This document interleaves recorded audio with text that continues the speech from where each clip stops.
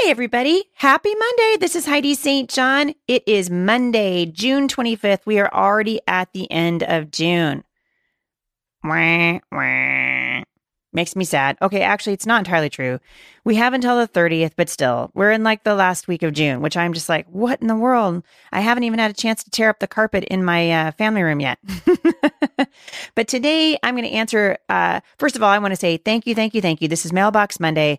I am getting so many questions over at Mailbox Monday that I'm kind of feeling like I'm a little bit behind. So I'm going to try to shorten my answers a little bit, and I'm going to try to attempt at 3 of you, Jennifer, Melissa, and Shannon, your questions today. We're going to talk a little bit about what's going on in California. Some of you guys have been asking me to update you. California is on fire legislatively. And so we're going to talk a little bit about that today. We're going to talk about suicide, which has been on a lot of your hearts and minds, I know, because of what's happening, certainly with Kate Spade and again with Anthony Bourdain. And many of you listening to this have experienced the loss of a loved one in your own life. So I'm going to touch on that for just a minute. And then Shannon had a really quick question I'm going to try to answer before my 20 minutes is over. So stick around. I think you're going to be encouraged.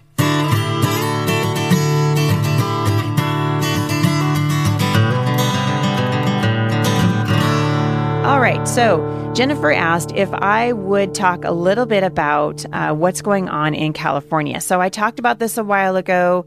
There's a couple of bills before the Senate right now. The Senate Judiciary Committee has been looking at Assembly Bill 2943. So I talked about this before. So in case you guys aren't familiar or you don't remember, these are being pushed by the LGBT caucus, AB 2943 and AB 2119. Let me start with Assembly Bill 2943. This is a bill that would outlaw anyone helping anyone with an unwanted same-sex desire or gender confusion. Let me just read that again. This bill would outlaw helping anyone with an unwanted same-sex desire or gender confusion. In other words, so a person comes to you and they say, I'm struggling with homosexual thoughts, I'm struggling with my gender identity, and you help them. And in California, that would be illegal if they get their way. The bill text declares, quote, advertising, offering to engage in or engaging in sexual orientation change efforts with an individual as illegal under the state's consumer fraud law. Just let that sit.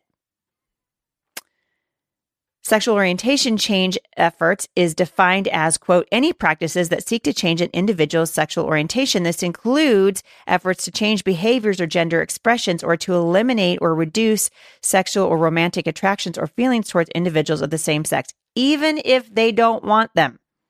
This is insanity of the highest order. And the Senate Judiciary Committee approved this on June 12th. Despite over 350 people testifying in opposition. The bill is now moving on to the Senate Appropriations Committee. This is devastating.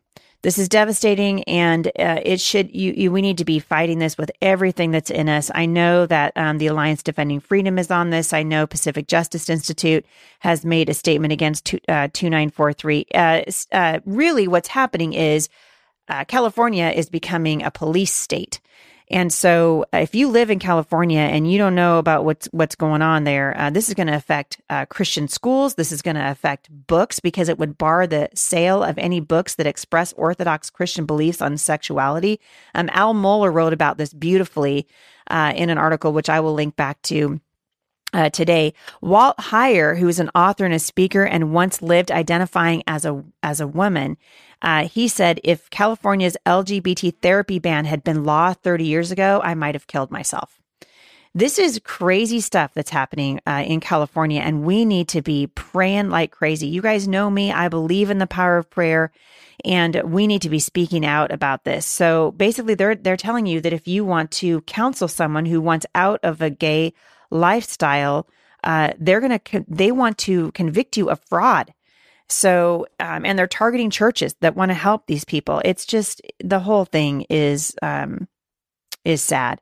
And Californians, if you believe in freedom, which I hope that you do, whether you're a Christian or not, this should be, people should be in the streets over this. So the bill was approved by the Senate Judiciary Committee on June 12th with a vote of 5-2. So people who voted yes to approve it was Senator Hannah Beth Jackson. She was the chair. Senator Robert Hertzberg, Senator Bill Monning, Senator Harry Stern, and Senator Bob Wikowski. These are all people that want to limit your freedom and your right to free speech and your right to help people who actually ask to be helped. So there's a call to action. I will link back to it in the show notes today. It's not completely done yet. You can call and write members of the Senate Appropriations Committee. This absolutely needs to happen.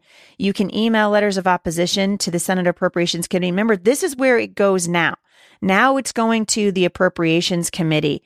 And we want to just encourage you. You can write to them and say, hey, this is not okay. You can say, I'm writing to oppose Senate Bill 2943. The proposed bill would likely be deemed unconstitutional because it infringes upon constitutional rights of numerous religious organizations, California residents, and professional counselors. And then it goes on to explain, and I will put this wording at the show notes today for you, but it says, under Assembly Bill 2943, a pastor paid to speak at an event addressing current social topics could not encourage attendees that they can prevail over same-sex desires or feelings that they were born with the wrong sex. In these scenarios, there is a transaction, the counselor's payment, the conference attendee fees, the cost of a book, et cetera, that would trigger AB 2943. And under the bill, a person or organization who is paid by a consumer for goods or services cannot engage in any practice, including pure speech, that tells someone they can overcome unwanted same-sex attraction. Please accept this mutually agreed upon letter to show our united opposition, and we urge you to vote no on Assembly Bill 2943. This is terribly important. I'm going to link back to this in the show notes today. Even if you don't live in California, you could absolutely be a part of this. Write to California lawmakers. Let them know this is not right and it cannot stand. So that's an update. I actually didn't think that would make it through. I thought, you guys, California, you guys got some crazy people in government there. And I am really praying that wisdom prevails and that godly people will rise to power in the state of California. The Bible says that when evil people are in authority, the people suffer. And that's certainly the case in California as it is all over the United States right now. All right. The second question came today from a young mom, and her name is Melissa.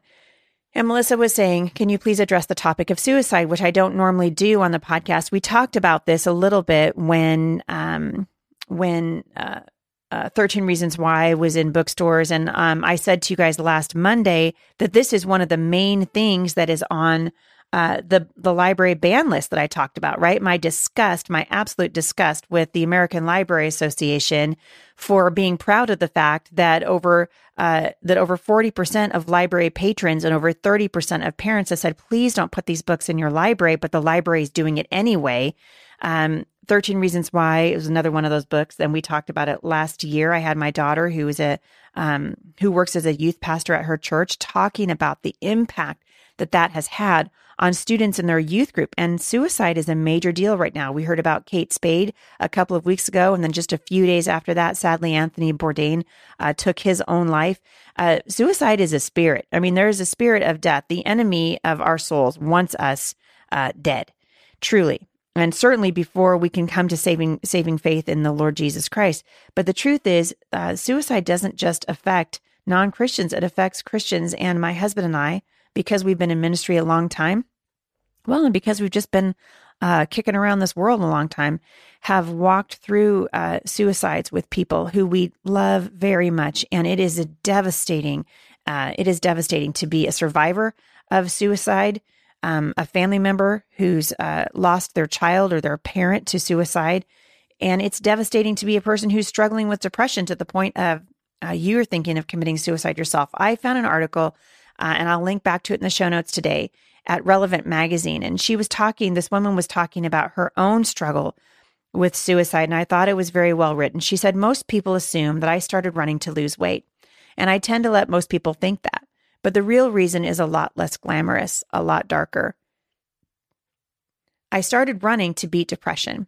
Notice I didn't call myself a runner because that would imply I'm actually good at it. Me and my 13-minute mile, look out, world. But I didn't start running just to kick the normal depressive episode that many of us experience from time to time. I started because of a more sinister, dark night of the soul depression, the kind where you don't remember to eat, you don't have the strength to get off the bathroom floor if you make it that far, and you can't think about anything except how badly you want to die. Most of us will agree that Christians can get depressed, but can Christians get suicidal? Good Christians. I suspect that many in the church unconsciously believe that Christians do not and should not become suicidal because suicide is, after all, something that only happens when you lose all hope. And don't Christians have the best hope there is? I always believed that God absolutely 100% had the power to heal me of my depression. But during those darkest nights, I didn't believe that God would heal me, even though I knew he could. I never lost hope in Jesus, but I did lose hope for recovery. All I wanted more than anything else was to rest in the arms of my Savior. I gave up. The temptation to kill myself felt like too much to bear. I had two options: to give in to that temptation and commit an irreversible but not unforgivable sin, or believe God's promise to me in his word. 1 Corinthians 10 verse 13 says, God is faithful. He will not let you be tempted beyond what you can bear. But when you are tempted, he will provide a way out so you can endure it. And so on December 22nd, 2011, I was admitted to Pine Rest Christian Mental Health Services for 5 days. I think Christians often make the mistake of over-spiritualizing depression and neglecting the very real physical needs of a person caught in depression's grip, while non-Christians tend to focus too much on the physical aspects of this condition and neglect spiritual health. But what if getting to the bottom of depression requires a mind, body, and soul approach? In the hospital, I rested. I began to treat my body, mind, and soul. With the support of my healthcare team, I started a new medication and added vitamins and supplements to my diet. I began running as soon as the weather turned warm. I took care of my body. With the help of a licensed therapist, I learned to pay attention and change my negative self-talk to heal my mind. But most importantly, once my brain started to recover, I was strong enough to address the cracks in my faith that were revealed by the depth and pressure of my depression.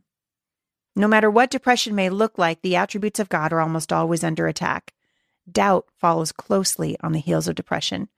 How can God love me, especially in this place, even here in the belly of the whale? Jonah was suicidal too, you know. When he asked those sailors to throw him overboard, there was no way to survive. He didn't want to survive. But God provided a way out, a really awful, dark way out. And in the belly of the whale, God changed Jonah's heart, if only temporarily, and only then was he vomited out onto dry land. Without healing in the body, mind, and soul, depression will continue to creep back in. And even if I accidentally wander into that dark place again, the sign of Jonah reminds me that out of his unfailing love for me, God uses even depression to teach me more about who he is, to change my heart, and above all else, to demonstrate his power to save even a wretch like me. And like Jonah, I have been given a second chance. Unlike Jonah, I will not forget. And maybe someday, I'll be able to run a 10-mile minute, maybe less. I love the heart of this woman. Her name's Karen. I love the heart of this woman. I'll link back to it in the show notes today because she's being real about what this is. And I think we kid ourselves to think that Christians don't suffer with suicidal thoughts, that we don't suffer with depression. It's amazing to me the number of women that I meet and men out on the road every season who are struggling because of the thoughts that are in their minds. And I want to remind you that those thoughts will come from the enemy of your soul, and he will use anything and everything he can to get you to forget who you are in Christ. I also think that I know there's a physical component to this. And the stigma behind mental health, particularly in the Christian community, needs to end. So if you are struggling with an illness in your pancreas, and you went to your friends and said, hey, I was just at the doctor, and the doctor said, your pancreas isn't working right, and so they've put me on medication for my pancreas, your Christian friends would not go, oh, you must not trust the Lord. You know, the Lord can heal your pancreas, which of course he can, but no one would make fun of you for accessing a doctor, which we do all the time. God has given us men and women to help take care of our bodies, and mental health is no different. And so if that's you and you're struggling today, I just want to encourage you, you are so loved. God loves you. As a woman who has struggled with anxiety and gone through depression myself, and I will share more of my story as the months progress.